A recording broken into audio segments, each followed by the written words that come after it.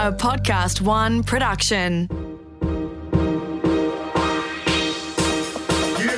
Hello and welcome to Just the Gist, the podcast where Rosie Waterland, eyebrows, gives you just the gist of what you need to know. And here with her, as every week, is her lovely co-host, Jacob Stanley. Who says our voices are different? I can barely tell us apart. All right, let's go. Bachelorette, week 3. Oh, my God, this show.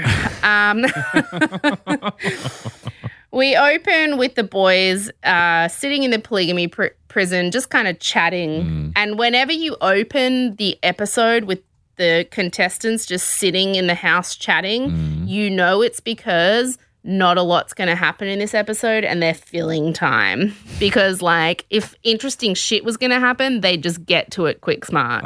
So when you open on the dudes just sitting around pontificating about, like, what life is like being in the mansion, it's because not a lot of stuff's going on.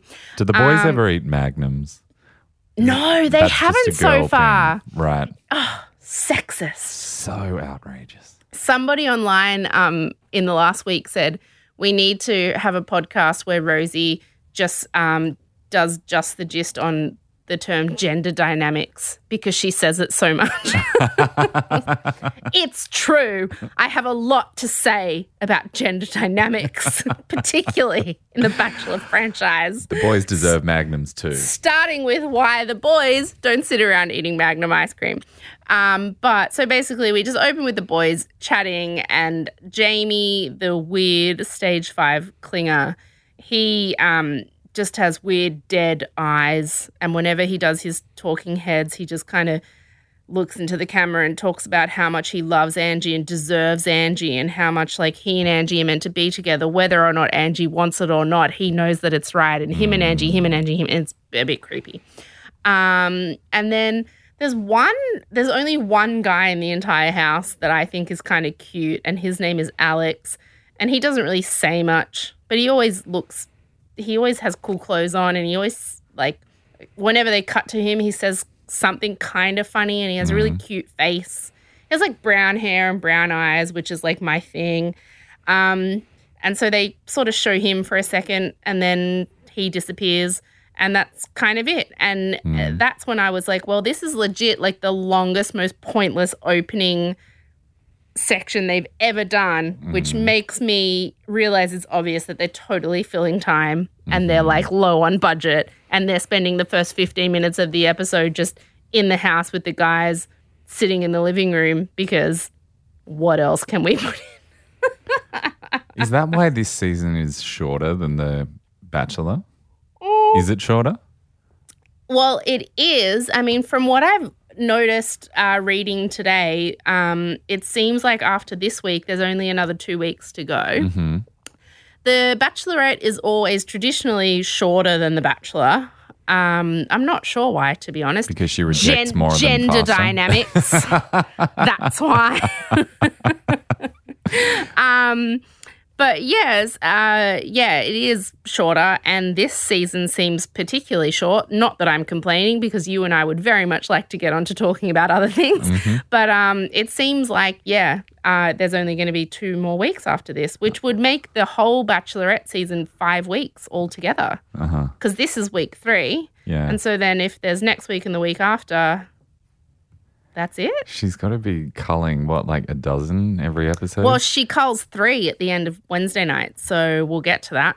And they're clearly filling time with boring stuff, like even giving the boring guy that I think is cute time on air, which normally they never do. So group date. Tonight's group date is at a place that you and I have been to quite a few times. It's at the Sydney Comedy Store. Ah! And we all know that Angie wants a funny guy. Yeah. And she says that all the time. She's a goof and she wants a funny guy. And I get it because I've literally dumped guys because they're not funny, right? Like, I've literally, like, there's been times when I've been like, maybe I'll go against type for once. And, like, maybe he's not that funny, but, like, maybe he has other qualities and maybe I should just see, like, what it's like to be with someone who doesn't make me laugh. And then 3 weeks later, I'm like, no, ew, like him not being funny makes me think his penis is disgusting. You know what I mean? It just like messes with your head. So I get it. She wants someone funny. And you've also told me to dump people that you didn't think were funny. Excusez-moi. I'm grateful. We shan't say his name, but we both know who we're talking about. Your boyfriend of quite a long period of time, who every time we hung out, I said, Jacob, he is not funny. Not only was he not funny, like, it's okay to not be funny, I guess, if you kind of just blend into the background and you're like, whatever. But that guy you dated, not only was he not funny, but he really thought he was funny. Yeah. So he would constantly be telling jokes and constantly be dropping one-liners. And they were so cringe. Yeah. I don't know how your penis didn't just shrivel up every time you had to bone him, because if I heard one-liners like that from someone, my vag would just disappear into itself. So I don't know how you did it for that as long as you did. Oh, yeah. It's a miracle, isn't it? How did you do it for as long as you did? With my eyes closed. I don't know. I suspected. Yeah. Okay, so where were we? All right, they're at the Comedy Store. Angie wants a funny guy. So the date is, it's a group date, and the date is that each of the guys she's brought on the date have to get up and do a stand-up routine. Oh, no. Not just in front of Angie, but that night when the whole crowd comes to the Comedy Store, which is, I will explain to people who don't live in Sydney, the Comedy Store is like quite a prominent comedy club here that has seating for what, a few hundred? Yeah, at least. Yeah, we've been there a bunch of times, and you know, you go there to see like comedians or whatever, and it's a huge crowd. And so basically they have to get up that night and each do a 3 or 4 minute stand-up set. Oh, no. Yes. Which I love, because I swear to God, there's nothing I love more than watching people humiliate themselves on national television. This is why I was devastated when, oh God, and this makes me a monster. There was a show a couple of years ago called, I can't remember exactly what it was called, but it was hosted by Chrissy Swan, and it was called like the National Spelling Bee. And it was with like 10-year-olds who were in like a national spelling bee. And I swear to God, I just watched it to watch them fail and burst into tears. And I remember messaging Chrissy at the time, because we're friends, and I was like, and she's just so lovely and supportive. And she'd be like, oh, all the kids were so amazing, and they were all so supportive of each other, and they were all such good sports. And I messaged her and I was like, that's all lovely, but you do know I'm only watching to see them fail and burst into tears. And that was 10-year-old children. So imagine my pleasure this evening to see, 8, 10, I don't even know how many of them, straight, white, mediocre males forced to get up on stage at a comedy club and do shitty stand-up and have crickets play in the background. Oh, that shit makes my eyes water like someone squeezed a lemon in them, and I don't think I could watch that. Oh, but it was so good though. Does Frothier get up there and do it? He does. Oh, and Frothier is okay. So, Tim with 2 M's, that's Frothier. Let's just start calling him Frothier. Frothier immediately is like, oh my God, this date was designed for me, and there is more pressure on me than anyone because I'm clearly the funniest guy in the house. And so like there is pressure on me to nail this date because I'm the funny one, and this is a date about being funny. So, oh my gosh, I'm really stressed because I have to be really funny. Harley Breen is there. He's a very, very funny, talented Australian stand-up comedian. And his job is to kind of just be there and help the guys come up with their material, and then when they cut to him in Talking Heads, talk about how he's super nervous and embarrassed because they're all going to be terrible and bomb. So he's really funny. They also film about 3 minutes of him doing stand-up about The Bachelorette because I'm pretty sure they're desperate to fill time. And one of his funny jokes, I'm not going to do it justice, but one of his funniest jokes was, the Bachelorette's interesting because they make up all these words. So there are terms you've never heard before when you're watching a show like this, like rose ceremony and elimination date and Osher Ginsburg. It was such a good show. It was really good quality. I love it. Harley Breen is amazing. So anyway, it's his job to just be there and help all the guys come up with material. He meets with each of them, and it's kind of the whole point of it is just to see who's really nervous and who's really arrogant so that you know who to focus on when you're watching their stand-up and who to, like, root for and who to hate because they're in over their heads. And they cut to a talking head with Harley, and they go, what do you think of Tim Frothier? Yeah. And they go, what do you think of him? And he goes, I haven't stopped thinking about him. And he goes, I do think Tim will be funny. I just don't think he'll know why he's funny. It's so awesome having, like, an actually funny guy on the show. Yeah. You're like, oh, wait, guys can be intelligent and funny and awesome and not just Instagram models and pinger desperados. So. Wait, what is the brief they got? The brief was just prepare a stand-up routine and you're performing tonight. About anything for however long you want it to go for. Yeah. Okay. Oh. That was it. Okay, so this is going to be really hard to listen to, isn't it? Cut to the stand-up night. Look, they all do relatively okay. I would say that's because the crowd was filled with people who were specifically there to see Bachelorette contestants do stand-up materials. So they were pretty generous with their laughs. Alex, the only guy who I think is cute and left, he's really funny. He gets up and just says some funny shit. He's basically incredibly self-deprecating, which is really hilarious. And then one guy who bombs badly, he's a flight attendant. And so he decides that he'll make all his material like he's doing the flight safety announcement at the start of a flight. So he gets up and he goes, hi, welcome aboard Bachelorette. And then he forgets what he's saying. And then everyone's like, ooh. And then he kind of like regroups and he goes, hi, welcome aboard Bachelorette Airlines. And then there's this super awkward pause. And then he goes, I forgot the rest of the joke. This, and he walks upstairs. So he's out. He's terrible. And then there's this one guy who all day was talking about how terrified he was of doing it and how shy he is and how he could never do it. So he's the guy that you're kind of focusing on who's going to bomb in a major way, and you're going to have major, what's the German word? Schadenfreude. And he gets up and he just said, I mean, all power to him. He knew it wasn't funny, so he just went for his other strengths.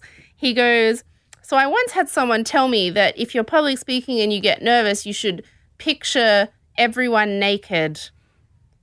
And then he goes, I figured I'd just picture myself naked. And then he just took off his top and he took off his pants and he stood there in his undies and he had a nutso body. And then he goes, it didn't work, and he walked off stage. I was like, look, you knew you weren't funny, but you knew you had amazing abs. So, I thought that was quite smart. And maybe it's just the way you described it, but that's funny. Well, the way I'm hearing it now. It was funny, but more at his expense rather than because he was clever. Okay. You know what I mean? Yeah. And also had amazing bod. And then Kieran, the guy we love from Manchester, he gets up and I still haven't looked up how to do that accent. For the finale. Yeah. Okay. I hereby declare that for the finale, I will have researched how to do a Manchester accent and I will do a flawless, let's say, 4-sentence monologue. And you have to do it too, and let's compare them and see who's the winner. Okay, I'm pretty sure all we'll have to do is watch the full Monty. Prepare 4 sentences in Manchesterian. Okay. Okay? Deal. Let's do it. Game on. Kieran from Manchester, he gets up and he is just really effing funny. He just tells a story. He tells the story about how the week before he got naked at the life drawing class, and he just talks about how he volunteered for it, and he just has a natural affinity for storytelling. So he's not trying too hard. He just, gets up and tells this story, and he's really funny, and there's quite a funny punchline at the end, and he's great. He's really good at it. And then finally we have Frothia, Tim with 2 M's, who has spent the entire date talking about he is the funniest person in the house, possibly the world. And so there's a lot of pressure on him to be the funniest person on this date and in this challenge. And he gets up and tells a joke. He tells a single joke. It's like quite an extended joke. It's a joke with a narrative.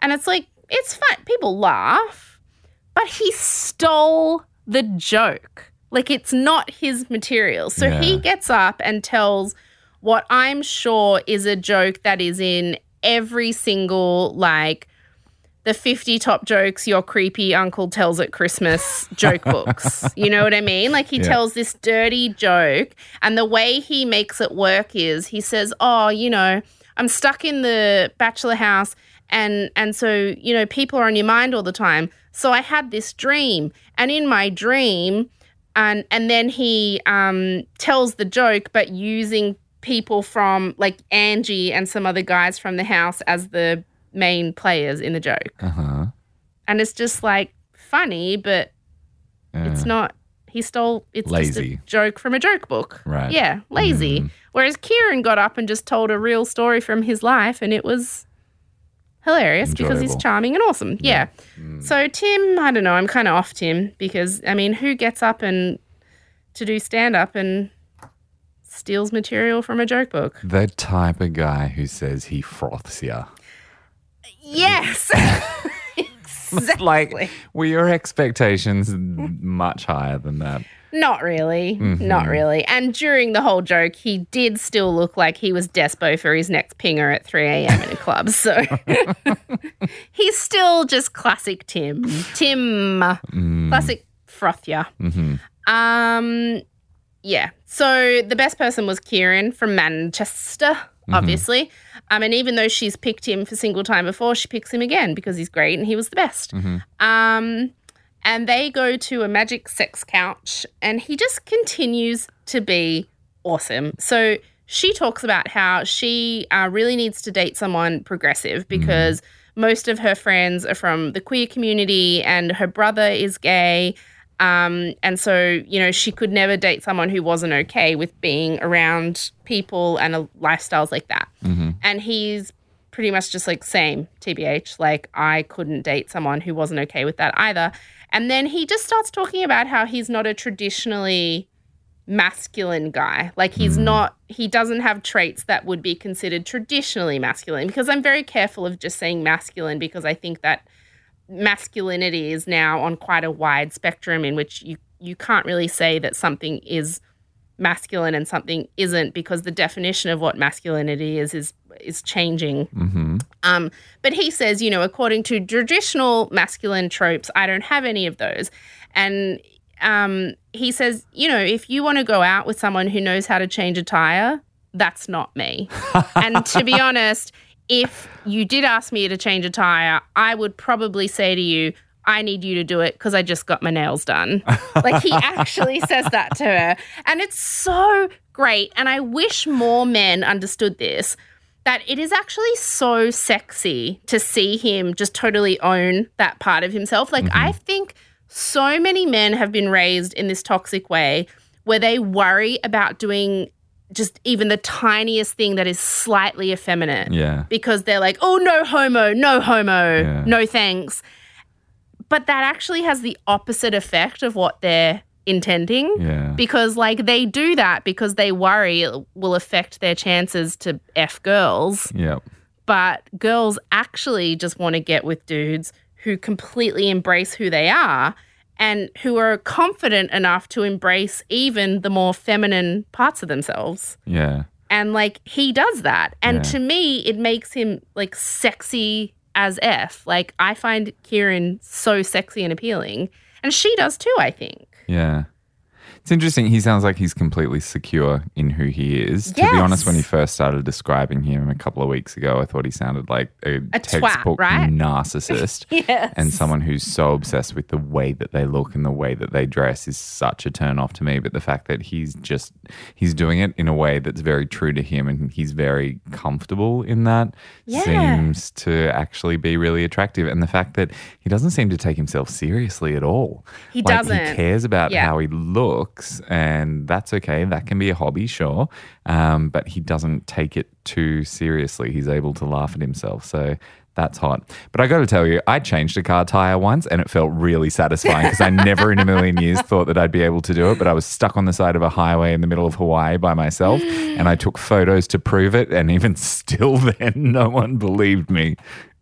That was such an explainer brag. Oh, I was stuck on the side of the highway in Hawaii. So I was driving on the wrong side of the road, which I was already really scared about. And then I blew a tire and I'm in a foreign country and I'm not around anyone else. And I actually cannot believe that you've changed. I have This the is photos. the first I've heard of this. I mean, you know that I'm 33 and I don't even have my L's, so I don't even understand, like, even in the realm of what you're talking about, Which I don't part even of the understand. car is the tire? Yeah, I don't know. Which part of the Uber picks me up? That's all I understand. What seat do I sit in? Well done. Thanks. I'm impressed. Yeah. Still waiting to get my badge or medal or something. Oh, shall I make you a badge? Could you? I'll make you a badge. When did this happen? Oh, 2017. I can't believe Yeah. I didn't know. I And we know. didn't celebrate. I can't believe I didn't advertise it more loudly. I was genuinely very proud. Jacob, there's a badge coming your way. Thanks, Let me doll. tell you. So Kieran's amazing and he just is himself unapologetically, which I find incredibly attractive. And she does too. She gives him a rose, they kiss, and they both say it's a really good kiss in their separate talking heads. Then back at the house, the next day, all the dudes are hassling him about whether or not they made out. They were like, you've spent 2 alone times with her now. Like, did you kiss her? And he says, no, we didn't kiss.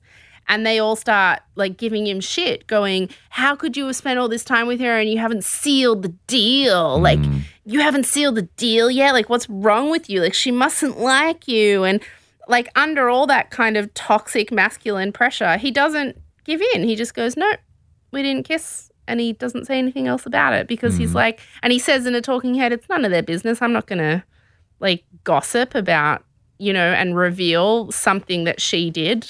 Yeah. Because that's a bit shitty.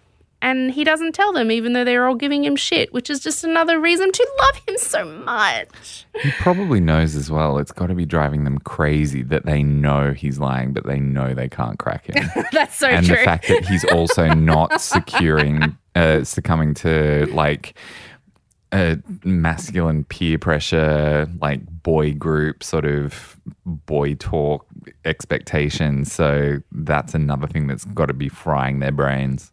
Did you ever get stuck in situations like that? I feel like you probably didn't because all your friends in high school were girls. But like when you were, you know, young and dudes were talking about dude things and you were just like, I don't care about this unless we're talking about your penises, which I would like to see. Did you ever get stuck in situations where you were like, I feel like I need to take part in this conversation even though it's not really my thing? No. I knew you would say that.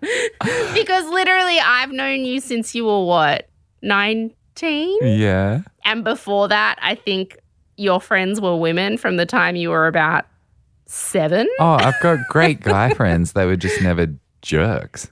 Yeah. None of them okay. were ever misogynistic. So, no. You just picked good qual. Yeah, well. You picked good qual. That's good though. That's nice. The guys who were happy to be friends with a gay boy, like they were secure enough in themselves that they were happy to be friends with a gay boy in high school, like back in the late 90s. That was actually surprisingly rare. anybody who isn't part of the queer community or at least queer community adjacent is probably just a shit person, TBH. Like, because we're just all the best. Are we not? Challenge anyone to disprove that theory. I challenge come at me on Facebook, Basic Susans. Yeah, so he won't tell them anything. And then Jaime is super jealous and he's still despo for a single date. And he's like, and he has, this is a podcast, so I can't really show you, but I'm a brilliant actress, so if you could see, you would understand. He has this thing where he has dead eyes, and I don't really know how to describe it, but whenever he's doing a talking head, he kind of looks into the camera, and I'm going to look at you. Okay, so I'm looking at you, right? Mm-hmm. And he does this thing where, like, he says really emotional, intense things, but you can tell there's nothing behind it. Yeah. Like, except intense, scary feelings that will probably end with him in prison for stalking. So, like, he kind of is just like, a single date at this point is all I think about. A single date is all I want. I go to bed thinking about a single date. I wake up thinking about a single date. A single date would literally be the best thing that has ever happened to me in my life right now. All I need with Angie is a single date. Oh. Now, I know. Oh, so like just sort of looking down at the skirting boards, not making eye contact with people, just sort of saying very intense things. Unaware that there are actually other people around him. Just saying very intense Norman Bates-esque things about what he pictures their relationship to be, but which it is clearly not. Because literally he had some alone time with her on the very first night because he turned up, dressed as a fireman holding a puppy. So I think she just really wanted to see the puppy. Yeah. And since then he's had no time with her really, but he's like scary obsessed, which I know that the producers would love. The producers would be like, this guy is creepy to the max and he's obsessed with her. Let's get him on camera as much as we possibly can. Yeah. And he also doesn't seem very smart. So like, I think that they are manipulating him in a way that he does not realize at all. And I think that he's the kind of guy that if they said to him, oh, she really likes you, we can tell, you should say XYZ, you should do XYZ, he'd be like, really? Okay. Like, you know what I mean? Like, he just is the most malleable, best possible reality TV contestant you could hope for. And then they cut to another guy in a talking head who I don't even know who he is, but he says, Jamie's a little obsessed. And he goes, literally last night at about midnight, we were all up and he'd gone to bed a few hours before and he suddenly woke up and rushed out of his room and was like, I need to start getting ready. Is it the morning? I need to get ready. I could get asked on a single date today. And they were all like, dude, it's midnight. And he was like, oh, okay, I should go back to bed then. He literally woke up at midnight to get ready to see her. That's how messed up he is. Do we feel sorry for him? Like, is he okay? I would feel sorry for him if he didn't come across as incredibly toxic and possessive in his ideas about women. Right. Which I think he is. Okay. So, anyway, all of a sudden they start playing very dramatic music, so you know something intense is going to happen. And all the guys start talking about how Ryan, the dog guy, the intruder with the dogs, who I can't work out what his job is, except he's on Instagram looking hot with muscles and dogs. They all start talking about how it's really unfair that he's in the house because him and Angie messaged on Instagram before and so that's unfair. And they're playing this dramatic music and you're like, well, obviously he's going to get the single date because they're like setting this up big time. And then he gets the single date and pisses everyone off. And by the way, Dino, one of our producers, pointed out to me today that I was saying last week that I didn't know what his job was and I researched him on Instagram and all I could see is that he calls himself an Instagram influencer and that he's on The Bachelorette. Yeah. And that there's lots of photos of him with dogs advocating for dogs. And I'm like, well, who doesn't advocate for dogs? So what is your job? But when he comes up on screen, every time a contestant comes up on screen in a talking head, beneath them is their occupation and their age. So it's like, there he is, and it says, Jaime, firefighter / weirdo, 35. You know what I mean? Whenever Ryan, the dog guy, comes up on screen, it says Ryan / island caretaker. What? So that's his job? Island is in a small An piece island? of land in the Yes. water, not the country. Island is in caretaker. ISLAND. So What I think is, I have seen like competitions online before where, like, to encourage tourism to a certain place, small holiday islands have been like, would you like to be the person who lives here for a year and like posts photos and does stuff? And then all these influencers apply because it's like a job where you don't have to do anything and you get free rent for a year. And so I'm pretty sure that's what that means. You know, he lives on an island and posts photos of the island. But then I went to his Instagram and there's no photos of an island. There's just photos of him with dogs that he doesn't own. I don't understand what he does for a living. That's basically what I'm trying to say. Dog Island. He's a dog lover / island caretaker. I like him even more now, I gotta tell you. Oh, but he's boring. We'll get to it. Okay, so he gets the single date. The single date is them doing like fire and rescue stuff. So kind of like the training exercises that firefighters do, like abseiling down buildings and putting a hose on a fire. That must have been really upsetting to Jaime to find out that because they did he's a a firefighter challenge and he's in... Because she turned up at the house in a fire truck and Jamie's face was like, it's me. And then she was like, no, it's the dog guy. oh, they did that on purpose. That's But also brutal. I don't think it could have been him because it was an official like firefighting New South Wales fire and rescue fire truck. And he hasn't been part of the official New South Wales firefighting team for years because he left a while ago. So, yeah. So, I don't know. Anyway, I think he does private firefighting, which I'm not sure what that's what he says. I don't know what that means. So, yeah, she takes the dog in the fire truck. Private firefighting. It's got to be a euphemism for something. Right? And, yeah, so they do all these, like, firefighting exercises, and it's, like, the most boring date, and it goes forever. And I was, like, trying to figure out what the point of it was, and then they cut to them on a magic sex couch, and I understood what was happening. So he admits on the magic sex couch that he always wanted to be a firefighter, but he couldn't because he has a heart condition that meant he wasn't allowed. And I was like, oh, this entire date was a setup for him to tell his endearing, sad story. So then she's like, what do you mean? And he's like, I've had 2 open heart surgeries because I have this genital. Congenital.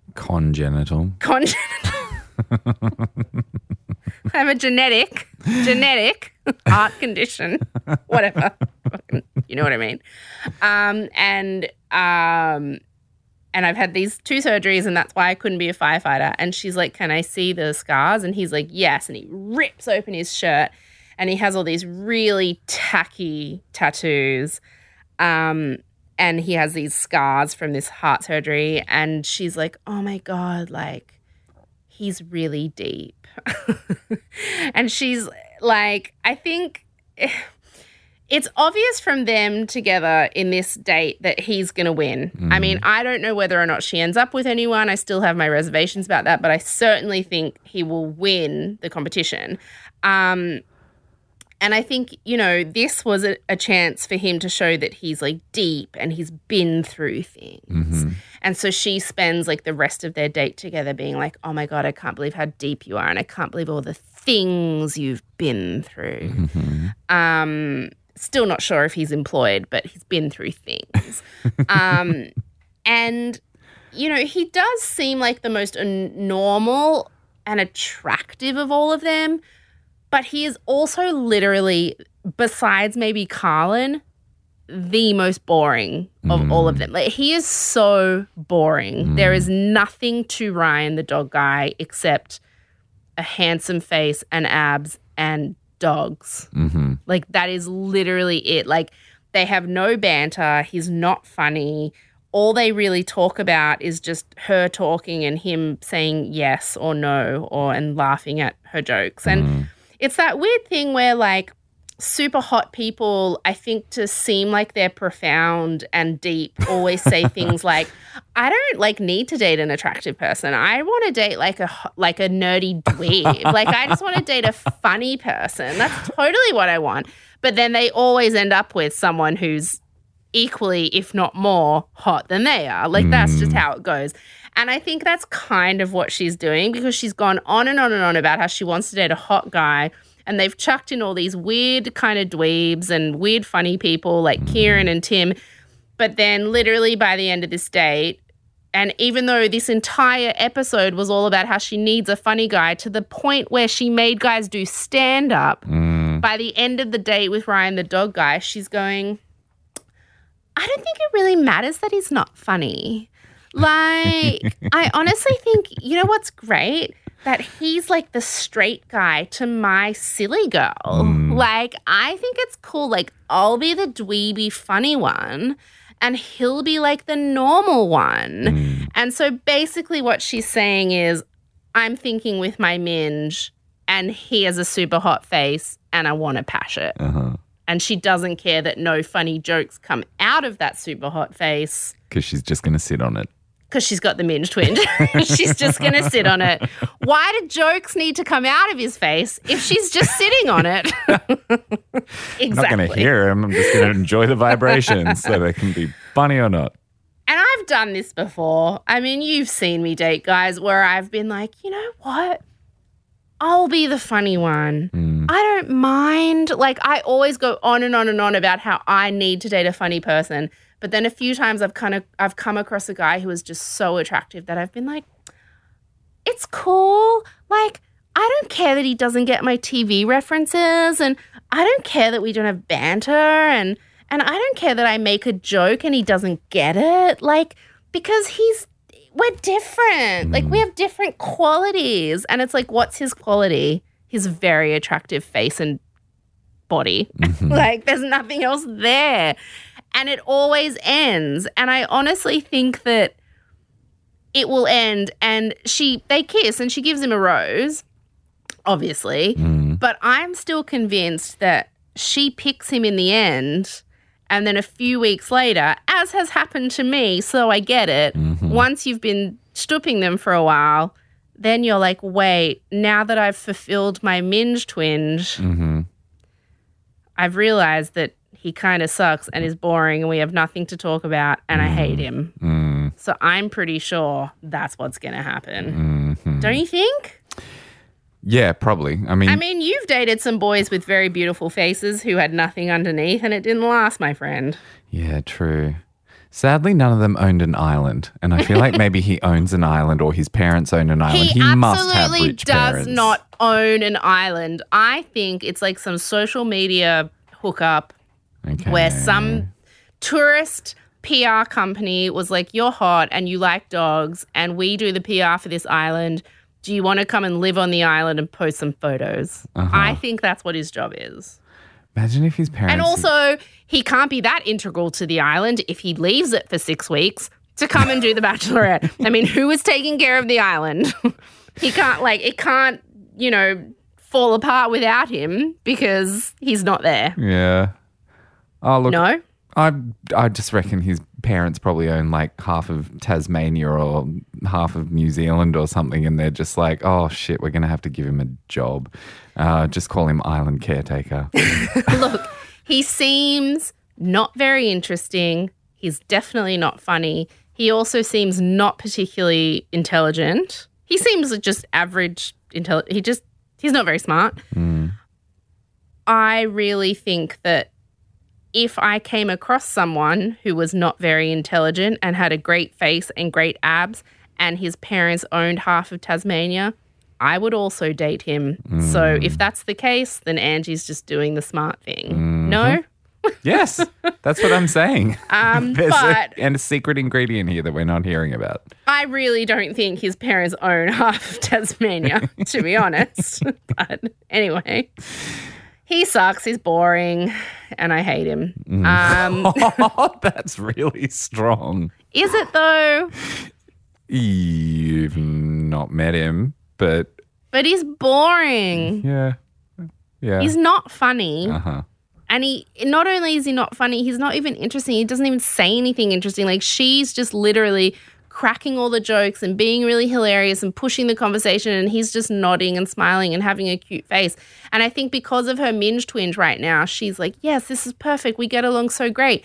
But when they're alone for a few weeks, she's going to be like, oh, he sucks. I hate him. He doesn't say anything. He's not interesting and he's not smart and he's the worst. Yeah, she'll get exhausted. I think so too, because she's smart and funny and great, and I think it's a mistake. And I've been there. I've been there, girl. I've let my minge make the decisions, and it's always a mistake. It's always a mistake. Okay, cut to the cocktail party. So there's two notable things that happen at this cocktail party. The first is that Jaime is freaking the F out that he's going home because he hasn't had a single date yet. And he keeps going on and on and on and on and on about the fact that on the very first night, she gave him the first rose, which I didn't even remember until he said it. But when he turned up dressed as a firefighter with a puppy, she was so overwhelmed that she gave him the first rose, which, like, I'm pretty sure the rose was for the puppy. But he just keeps saying, we're meant to be because she gave me the first rose.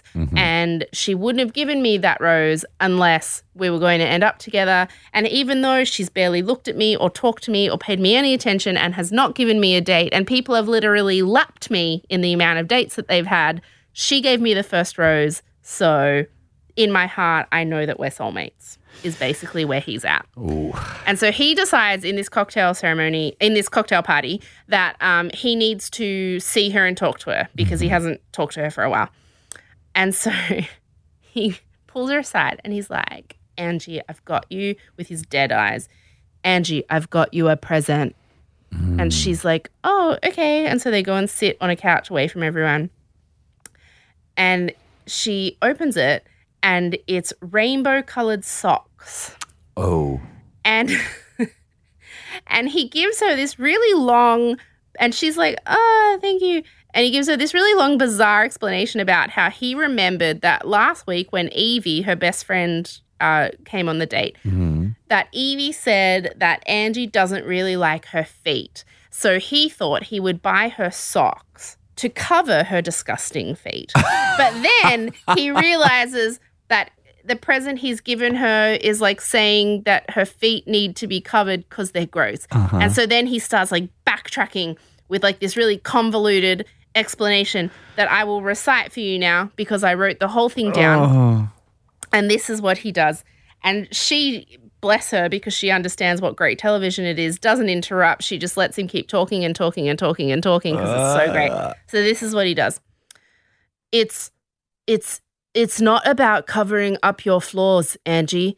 I think everything about you is beautiful. I think your feet are beautiful. You are beautiful. When you're having a really bad day and you go home that night and you put these socks on your feet, you go to sleep, and the next day you wake up feeling the love and positivity in your heart.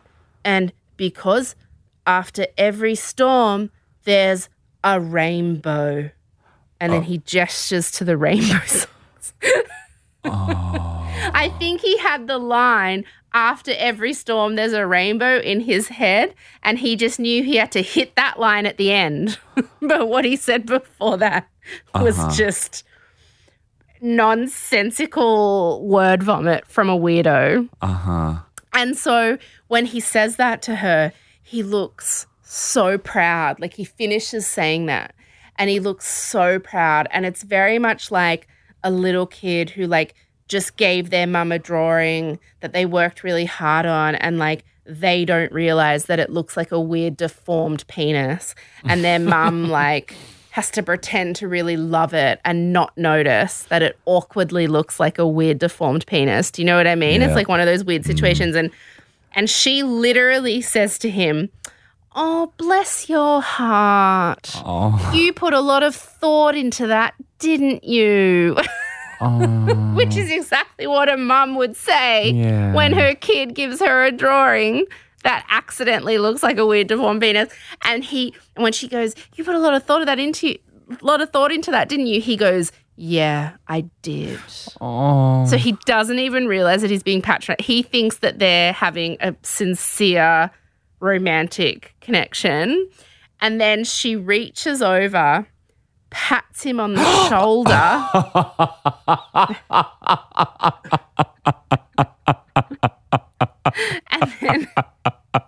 and then at this point, I was like, I cannot believe the producers were so stupid not to have included him on the date where they all had to do stand-up because his stand-up would have been the best thing I've ever seen in my entire life. Oh. And so she pats him on the shoulder and then he goes to hug her and she kind of avoids it and kind of kisses him on the cheek. And then he gets up and walks away. And in a talking head, he is like, "I'm good. I'm golden. We're meant to be. Like, I nailed that. Like, I know we haven't had a date, but like, I can tell from like what I just did with the socks. Oh. It's all happening. We're fine." So he feels fine. Uh-huh. He's scary. So Jaime feels great about that. Nobody else in the country does, but he does. So excellent. The next notable thing at this cocktail party is that everybody gets mad that Ryan, the dog guy who had a single date with her, then goes to have another private chat with her, which is like, from what you've learned from Bachelor things I've told you at this point, is like jumping in the queue at a cocktail party is the worst possible thing you can do. Mm-hmm. Like, forget war crimes, forget genocide. You push in at a cocktail party, you are the devil. So Ryan goes to talk to her and all the dudes are like, "How very dare you?" And he comes back and they all go off at him and they're all like, "You broke the bro code and there's a bro code and we all only talk to her if like we all agree on it." And he does a very Abby-esque thing and he says, "You know what? Bro code, whatever. Like, this show is The Bachelorette and I like her and I'm going to take any chance I can to talk to her and I'm not really here to make friends with you guys. I'm here to see if I can have a relationship with her." And they're all like, "How dare you?" and whatever. And they all get mad. And not effing surprisingly, I went on Twitter to check what the reaction to that was. And besides everybody saying that they don't really like him because he was boring, nobody was bothered by the fact that he did that. Like when Abby did that, do you remember when she was like, "I'm not here to make friends, I just want to see him," and everybody was like, "She's a calculating bitch, how dare she, she's the worst." Yep. When Ryan the dog guy did it, I went on Twitter and people were like, he just really likes her and it's really admirable that he's, you know, not going to put up with crap and he's just going to see her and be there for her and that's what he wants to do. So just going to say the words again, gender dynamics. Love you, Abby, now and forever and always. Not What's fair at she all. up to? She's just being awesome. She's dating some guy who was on some other Bachelor season, and there's lots of photos of them pashing at the beach. And she's also just doing the media rounds and talking about the effed gender dynamics of the show and talking about feminism and talking about how unfair it was that she was portrayed so badly just for being in touch with her sexuality. And she's just being awesome and smart and brilliant, and everyone loves her and I love her, and she's got a massive, awesome career ahead of her, and she's the best. What about the rest of them? Does the world still care, or are they just No one cares. Okay.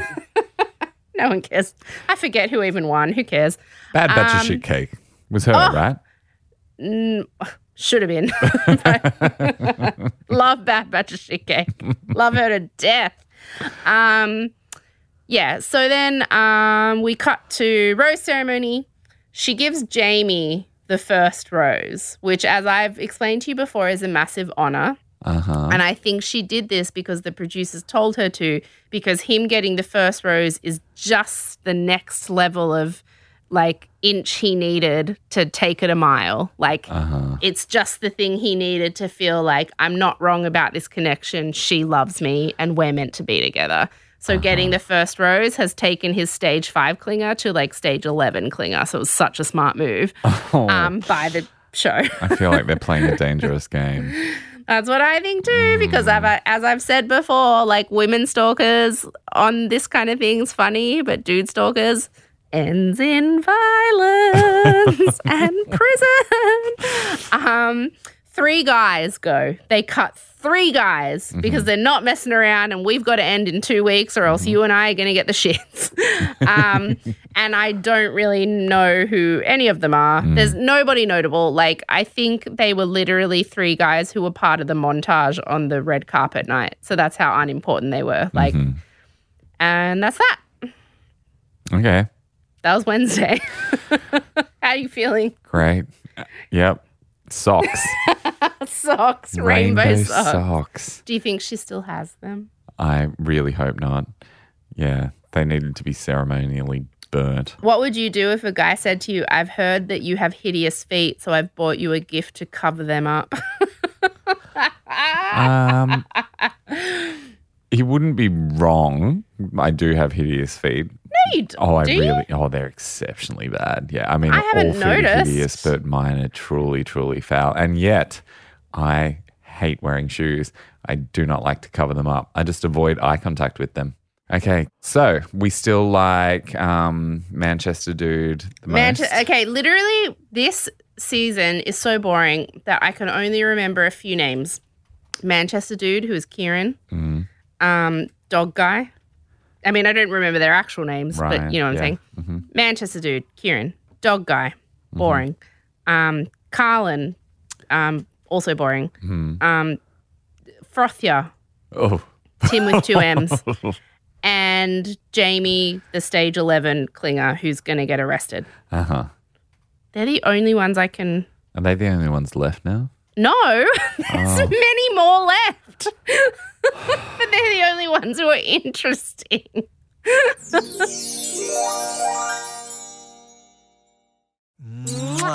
Thursday night. This is what I just watched, okay? I feel like everybody should know that we literally are in the studio till like 11 p.m. on Thursday nights doing this.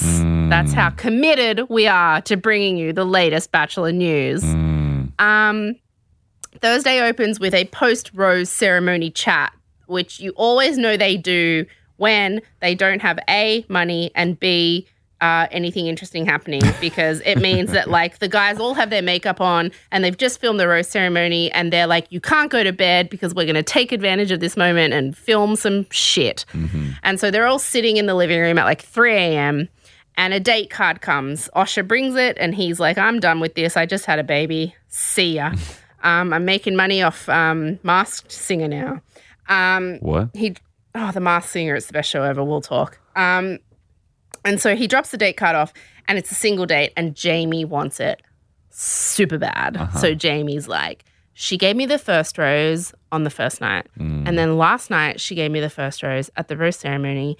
And so that means that she's in love with me. And because I'm in love with her and I've been raised to think that women have no agency, and if I love a woman, it means that she must be mine, that she'll give me this date and we'll get married and we'll be together forever.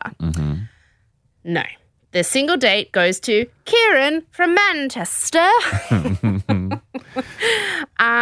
which Jamie's Devo, and so is everyone else, because Kieran's already had like a couple of alone times with her, so she clearly likes him to give him this.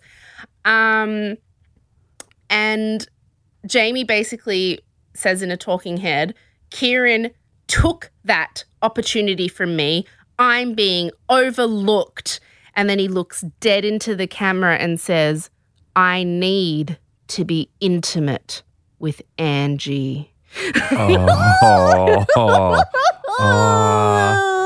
This season's going to end with a restraining order. It is. Have you ever said that sentence in your entire life? Like, I was watching this episode with Dino and I was like, I don't think I've ever said in my entire life, I need to be intimate with X person. Like, I don't even know if I've said the word intimate just in conversation. Who says that? Only Jacob. if you're using it as a euphemism for like lingerie and Jacob, you're talking I have about a the intimates department Yes, at right. Maya. Jacob, I have a crush on a boy and I'm desperate to be intimate with him. It's so icky. It's like saying moist. It's like saying moist or lover. Or Who says frothia. lover? Or frothia. Ugh. So anyway, Jamie's disgusting. I think we've established. So we cut to the single date with Kieran and he is on Shark Island. You know that cool island in Sydney Harbour that kind of overlooks the bridge? Anyway, they, you know, you think they're going to have like this big glamorous date and then she turns up in, and tell me if you know what this is. You know the shark boat? So when you're at Darling Harbour or Circular Quay and there's this tourist attraction, it's a red boat that has shark teeth on it. And it's basically just a boat that goes really fast through Sydney Harbour and you pay like $11 to get on it. And nobody who lives in Sydney ever goes on it. Like, it's literally always just filled with Chinese tourists. And she turns up to meet him on the shark boat. And so Every time you say it, I have such a strong impulse when you say shark boat to go, hoo-ha, because I've seen Finding Nemo Yes, so many exactly. times. Shark bait, hoo-ha. So she turns up on the shark boat, and which is literally an $11 tourist attraction in Sydney for anybody who lives here. So that's all you need to know about where the budget's at on The Bachelorette now. And they just go around Sydney Harbour in the shark boat. It's just a boat that goes very fast and gets you a bit wet.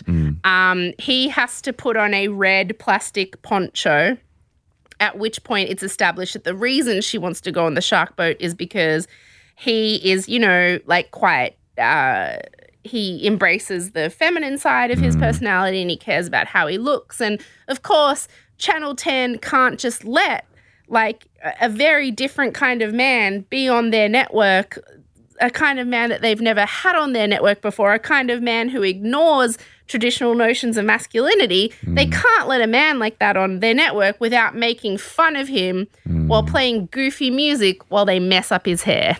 So that's pretty much what they do here. The entire date is just playing goofy music while Kieran gets very uncomfortable about the fact that he's getting messed up and he's in a physical kind of date that he's not comfortable with. So they put him in this ugly poncho and, you know, he has his hair in a top knot, but it's getting wet and he's worried about his blow dry. And and then Angie says, oh, are you worried about your clothes being wet? And he says, oh, no, because I brought an entire suitcase on this date. I love him so much.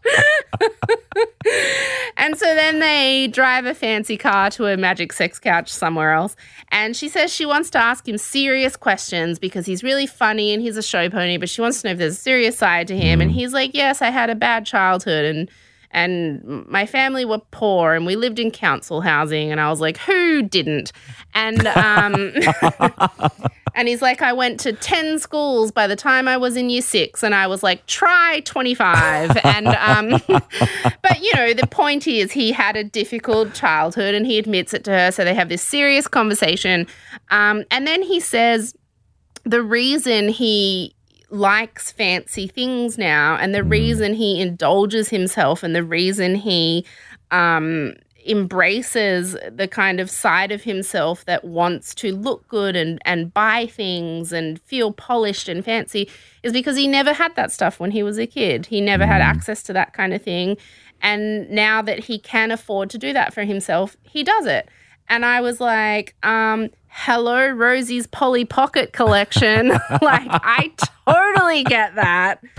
I mean, I literally have a sickness where I spend obscene amounts of money on toys from the 80s because they're the things I couldn't have when I was a kid.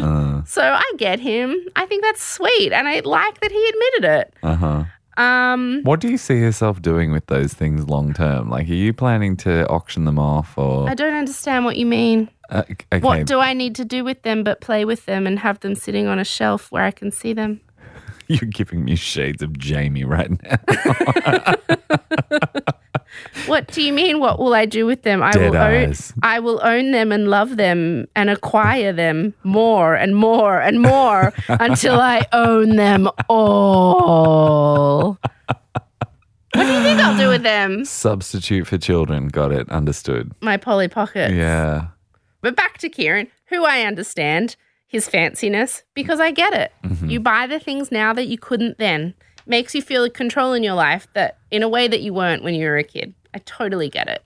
And she gets it too. She likes it. She's like, yes, you proved your seriousness enough to me. And so she kisses him and gives him a rose and that happens. Cut to group date. And this group date is with everyone. She turns up to the polygamy prison and they're all like, what fancy place are we going to? And she's like, nowhere, we're staying here. And then she's like, some special guests are coming. And guess who it is? Because we're running out of time and money. And even though it's only week 3, this week's special guests are her parents. Which normally don't come until like the second last episode, but that's how dire things are. So Jaime immediately says, he's not worried because on the first night of the first episode, he got the first rose, which means there's something very special between them.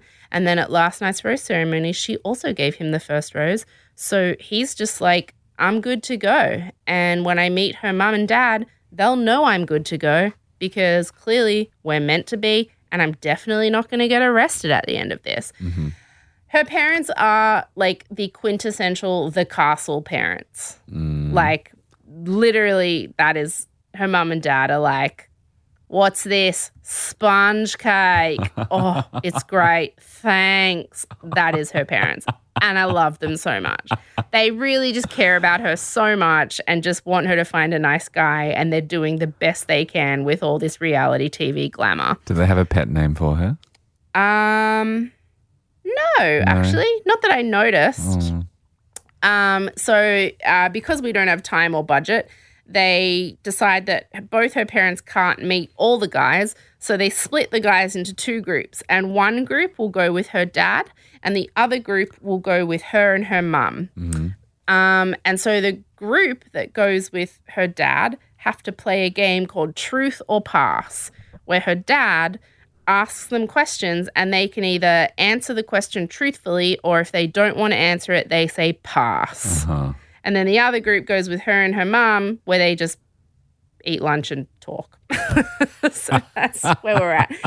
And Jaime is like taking it really seriously and he looks into the camera and says, these are going to be my parents in the future. Oh. I need to do this right. Oh. So Jamie's like into it. So, basically, the dad plays this game with them, and the first question goes to Frothier, Tim. And Tim, in a talking head, is like, I'm great with parents, A. I'm really great. Parents love me, A. And then the dad asks him a question, and he kind of like bounces around on both feet like he usually does and acts like, you know, that 3 a.m. club boy. And just the dad kind of looks at him like, you are literally the kind of guy who would F my daughter in a bathroom at 5 a.m. while you're off your face. And then they cut to Kieran, and the dad asks Kieran if he's ever been naked in public, which is a total stitch up because, yes, he has. He was naked last week. And Kieran says, yeah. not only have I been naked in public, I've been naked in front of your daughter. And then he tells the story about what happened. And the dad does not like it. The dad doesn't laugh. He doesn't think it's impressive. He's like, you're the worst. Then the dad says to Carlin, the boring James Bond dude, is there anyone you think Angie should steer clear of? And Carlin says, and all the other guys say in unison, yes, Jaime, he's scary. We're all scared of him. He's going to get arrested. He's the kind of guy who would text her every 10 minutes asking her who she's with, what she's wearing, what she's doing. We're, in fact, very worried about the fact that he's still here. For real? Yes. Wow. And they cut that because the editors are fucking chef's kiss geniuses. They cut that with footage of Jaime talking to Angie's mum. And he is so intense. And he's looking like deeply into Angie's mum's eyes. And he's like, we're so meant to be. Like, I just feel something on a level with her. Like, we have an energy that matches. Like, I've never met anyone like her in my life. And I don't think there's anyone else in the house who has a connection with her like I do. Like, Angie and I, it's just like the universe has brought us together. And I think, you know, like at the end of this, we're going to end up together and I'm going to be eating with you on Boxing Day. And this is going to be a lifetime thing. And then Angie's mum goes, oh, so have you been on a date? And he goes, no. But she gave me the first rose. And Angie's mum goes, okay, well, thanks for the chat. And just kind of ends it. And it's so awkward. No. It's awkward and scary and weird. Yeah. And then they cut back to the dad talking to the guys. And the dad asks another question and he says, who in the mansion would you say you can't trust? And they all in unison, of course, say Ryan, the dog guy. And the dad's like, why? And they all go, because he came in after us and he talked to her on Instagram once and that means we hate him. And the dad's like, and so then they cut to Ryan talking to her mum, and it's the complete opposite of Jaime. Like, Ryan totally charms her. She loves him. It's obvious they're going to end up together. Boring. So then they cut to her, and she says to all the guys, okay, I'm going to pull my parents aside now and get all the goss and the stuff you did. And so here's what they think of the main players because nobody else matters. On Carlin, the mum says he's the one to settle down with because I think he has a perfect symmetrical face. And surprisingly, her dad also says, yes, he's the one to settle down with. And her dad says, while I think Carlin is the one you should settle down with, Kieran is the one you would only have fun with. And he goes, Kieran is the one you'll travel with until you're 40 and then think about getting serious and realize it's too late. It's quite a hard thing to say. How old is she, by the way? She's 29. Okay. And Kieran's 25, so she's only 4 years older than him. It's not a huge amount. No, not at all. And it sounds like a really fun decade. And then Frothier, Tim, the dad says, oh, he'd drive you f***ing mad after a while. He goes, he's too much. And the mum agrees and says he's definitely not ready to settle down. Ryan, the dog guy, the mum says, I really liked him. He's perfect for you. I think he's the one. And the dad says all the guys said that they don't trust him. But Angie is like, I think they all just said that because they're jealous. And so it's like, yep, okay, he's going to win. And then on Jaime, the dad said, all the guys said to steer clear. They were all very nervous about him. And then the mum said, yes, I had a conversation with him. He was far too intense. He also made me nervous. I don't think he's right. Oh, no.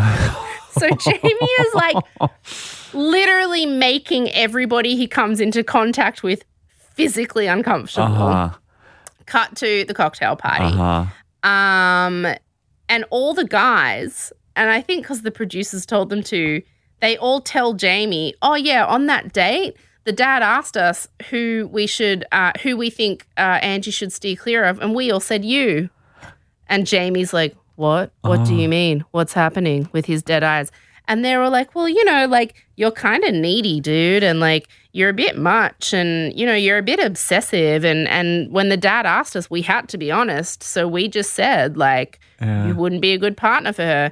And that basically makes Jaime lose his effing mind. And he's like, no, I'm not needy. I need to talk to Angie immediately. I'm not needy at all. And by proving that I'm not needy, I will need her right now. And so then he runs over to her. She hasn't even finished walking down the stairs to get into the party. And he basically grabs her and pulls her aside. And I'm really nervous. I'm picking my nails. I know. It is. And I will say, of the producers, they put him in there knowing that he was weird and creepy and obsessive. And they've clearly encouraged her to keep him week after week because there's no way she wanted to keep him. And it's it's the same as when they had that guy from Noosa who was really toxic and gross and was saying really gross things. And it's they kept him in there just because it was a great storyline and it gave her a chance to have a feminist rant at someone. Yeah. And it's is that really worth it, though, to allow that kind of toxic, gross behavior on television just for entertainment's sake? And I feel like that's what's happening here with Jaime. He's clearly a bit deranged. He's clearly a bit gross. He's clearly kind of scary. And they're keeping him in and encouraging him to continue being scary and clingy and obsessive because it's entertaining, but it's not healthy. Yeah. Yeah. It's off-putting and makes me nervous to watch. Yeah. Yeah. A lot of it feels really uncomfortable. Do you agree? Very much. Yeah. And you haven't even watched it. This is just me explaining it to you and you feel uncomfortable. Yeah, basically every time you've spoken about him, it's made me feel a little bit gross. Yeah. Anyway, so what happens? So he pulls her aside and they literally, they always do with the soundtrack, they play literal crickets while he's talking. Just because what doesn't set off someone who's a bit deranged more than making them look like an idiot? You know what I mean? Watching this is going to be setting him off. Yeah. And so she says to him, why did everybody say that I should avoid you? And she says, are you too needy? Are you a stage 5 clinger? Is that true, what they were saying? And he says, yeah, look, I kind of am, but I don't think there's anything wrong with that. I don't think there's anything wrong with, being that devoted to a woman. And then he says the thing that if you ever hear a guy say it, you should avoid him times 1,000,000. He looks at her and says, I think the problem is I'm too much of a good guy. And she looks at him and you can tell she's so uncomfortable and she just wants to be away from him. Yeah. And it's warning, red flag, warning. If a guy ever says to you, I'm too much of a good guy, that the universe is out to get me, or I'm too much of a good guy that you don't understand how great I am, or I'm too much of a good guy that you could never understand the amazing things I'm doing for you, that guy is a toxic guy. Yeah. Any guy who feels the need to reiterate to you that he's a good guy is almost certainly not a good guy. I think that about pretty much anything that anyone ever tells you about themselves, especially if it's completely out of the blue and really voluntary. Anytime anyone tells me I'm just really honest, I know straight away, okay, so you're a liar. Yeah, right? Exactly. If they're trying really hard to convince you of something about themselves by telling it to you rather than demonstrating it to you, it's probably a fabrication. Exactly. And also what's scary is a huge part of incel culture is dudes saying, I'm such a good guy that women don't realize how amazing I am, and that's why they don't want to sleep with me, and the universe is really unfair, and that's why I'm going to go shoot up a high school. You know what I mean? This is where this kind of toxic resentment starts. It's icky and gross, and she totally sees it. This is all getting dark. Ugh. But this is what they're doing. This is what they're doing. And this is why Channel 10 hates me, because I say this stuff. And so he basically almost starts crying in a talking head, and he says, I came into this process and I haven't changed. Like, all of these guys are fakes, but I've been myself the whole time. But from the second I got here, I've said I'm here for love and I'm here for Angie, and all I want is Angie, and I haven't changed a bit, and I'm a good guy, and why doesn't anyone see I'm a good guy? And I was like, well, it's true. You haven't changed from day one because you've been creepy and effed from day one. Like, you're a weirdo. Points for consistency. And so anyway, then he says to her, look, maybe I do need a reality check sometimes, but I'm just so devoted to, you know, like the people that I love, and I'm just such a good guy. And then he goes, and, you know, like of the 10 guys that are here, like I would say there's probably 3 guys who are genuine, and one of those is me. And then she pulls him up and she goes, back up a sec. Okay, well, of those 3 guys who are genuine, one of whom is you, who are the other ones who you say are genuine? Like, why would you say that? And he goes, oh, I don't want to say, I shouldn't say. And she's like, no, say. Like, you don't bring something like that up unless you have the, you know, what you want to say to back it up. And he's like, no, I can't say it. You're putting me in a really hard situation. And she goes, no, you put yourself in the situation because you said there's only 3 guys who are genuine and I'm asking you who they are. So who are they? And he's like, you can't ask me that.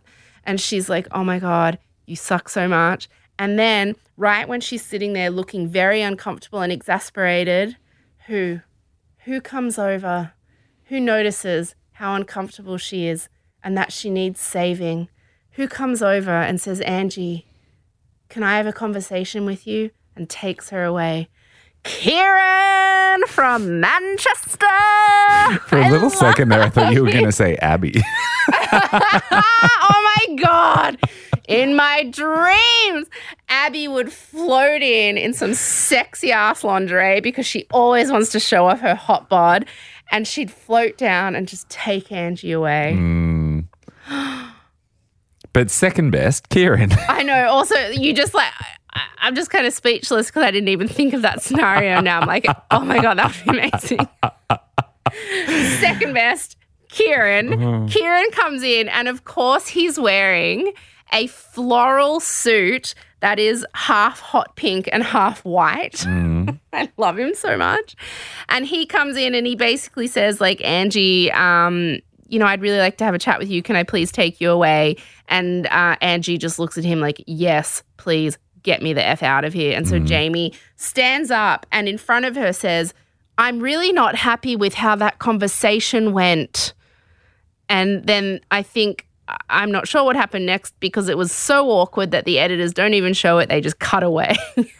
And then they cut to a talking head where Jamie's like, I think I ballsed up that conversation. I don't think I did that well. I'm really not happy with how that conversation went. And then they cut to Jaime walking away from the conversation. And so she's sitting there with Kieran, like, thank God for saving me. And as Jaime walks away, he says, I'm not going to get an effing rose. I can't believe the other guys in this house ruined my connection with Angie. And then he storms off. Oh, shit. I know. The worst thing about a guy who is clueless and toxic is a guy who is clueless and toxic and also has no accountability for his own behavior. And that's him. He's blaming everyone else for the fact that he's creepy and she doesn't like him. So, cut to the rose ceremony. And at this point, I turned to Dino and I was like, there is absolutely no way he's staying now because they've literally highlighted that he's toxic and scary and that he makes not only her uncomfortable, but everybody in the house uncomfortable and her parents uncomfortable. So, like, this is the perfect setup for her to send him home. Yes? Like... Yes, but what you're describing now seems like the perfect setup to shock me when he does get a rose. See, sometimes I think, can Channel 10 stoop that low? I don't think so. Stop it. But then, Osher comes in and is like, one guy's going. So there's 10 of them, which means at the end of the night, there'll be 9. Jaime stays. Jaime gets the very last rose. And some random guy called Glenn, who is incredibly handsome, gets kicked out. I've never seen him before, but I was like, where did you come from? So Glenn goes, and I can't decide if this makes me like Angie more or not, because clearly she understands what makes good television. Yeah. She's in the industry. The producers told her, you got to keep Jaime in because nothing much interesting is happening and he is effed and we're getting gold out of how weird he is. And so she did what the producers told her, even though it's quite clear he's gross and makes her and everyone else uncomfortable. Yeah. So Jaime stays. How does he react? He reacts like, of course I got the rose. We're meant to be. She gave me the first rose on the first night, and she gave me the first rose last night. And then he even says, I knew I would get a rose because I did so well with her parents today. Oh. It's funny, but it's not funny. Yeah. It's creepy. Yeah. And I don't like that they're making entertainment out of quite a toxic, creepy situation. Yeah. It's quite Joker-esque. You know how people are having a big hissy fit about the new Joker movie coming out and about how it glorifies dudes who feel like they're hard done by in the world, so then they go shoot up a school. I saw the movie and I didn't have a huge problem with it, except that I thought it was not a great movie. But I think they're kind of doing the same thing, like taking advantage of that concept for entertainment. Like, here is a guy who feels hard done by and feels like he's a good guy and he's not getting the recognition / women he deserves. And we know that he's creepy and entitled and misogynistic and scary, but we're going to chuck him in there anyway because it's good to watch. No, yuck, gross. Yeah, do not like. Do not like. And I'm sure one day you'll do a bit of a gender dynamics debrief on why it was okay with the stage 5 pube stealer Emma in The Bachelor. Well, yeah, because and it's that so much more problematic here. And I know that I joke like, oh, when a woman does it, it's funny, and when a man does it, it's scary. But I mean, to go slightly deeper into that, Emma never did anything that was hugely problematic. She was just a girl with a big crush, and never made people uncomfortable and never said or did anything that was overly obtrusive or entitled. It was just like she likes him and she's, getting a bit carried away, fantasizing their future together. This guy actually is scary and weird and I don't know. I just it's not. It feels different. It feels icky, and it feels like it shouldn't be entertainment. Yeah. Earl. Okay, so lots of problematic things we've spoken about tonight, and I feel like there's more to come. I'm end on a scratching light my note. neck because I feel like I need a shower once again. At this point, who do you think will win in what is hopefully 2 weeks from now? Ooh. So her parents both endorsed Karl Lagerfeld. Yes? Okay, That so is that's correct. a good tick for him. And they also endorsed Ryan, The dog the guy? island caretaker. Yep. Oh, the island caretaker, yes. Yes. So I feel like it's therefore down to both of them. Although I really do think that even if it is only 10 years she's going to have with Kieran traveling around the world and having a laugh, like that's going to be worth it. Like, I think my prediction is the top 4 will be Frothia, ew. Kieran, Karl Lagerfeld, and Dog Guy. And I think Frothia will go first. Then Carlin will go.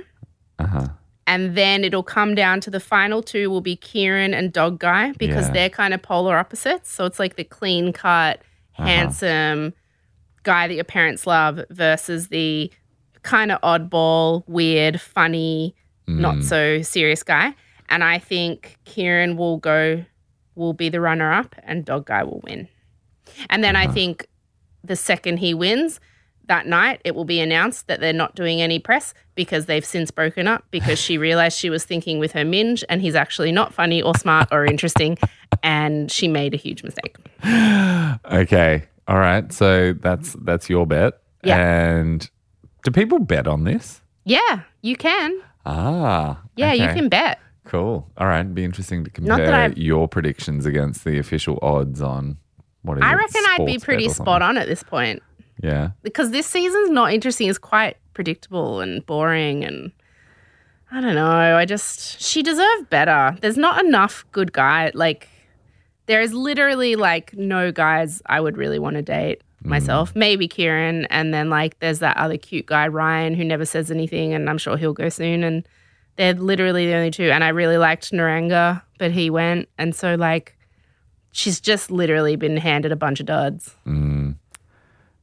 Well, here we are talking about it. Exactly. Week after week after week. And my friends have got some group chat that I'm in that keeps going on and on and on about what's going on in The Bachelor, and I just have to keep muting Yes, it. 'Cause you're I'm not allowed to look at allowed any of that. Spoilers. No. Spoilers. you know, people care about this stuff. They do. They truly do. Australia is watching. How do you think I made my career? I know. And it's always Until I was like, I'm done with this. Get me out. I never quite understood why so many people read your recaps. Oh, thank you, supportive friend. Darling, they were funny, but when you're lacking context like I was, it was, hard to find the drive to really, Hey, man, it got me a book deal. pay attention. Hey, no shade. I know. Yeah. So, love all of y'all. And if you have suggestions for the non-Bachelor theme, Just the Gist, please let us know. And also loving all your comments about how Jacob's voice is sexy and sultry and amazing, and no comments about my nasally monstrosity. Let me just say I'm noticing that I'm not getting any compliments, all right? Thank you for your honesty, everybody. All right, love you all. Love okay, you. bye. Bye.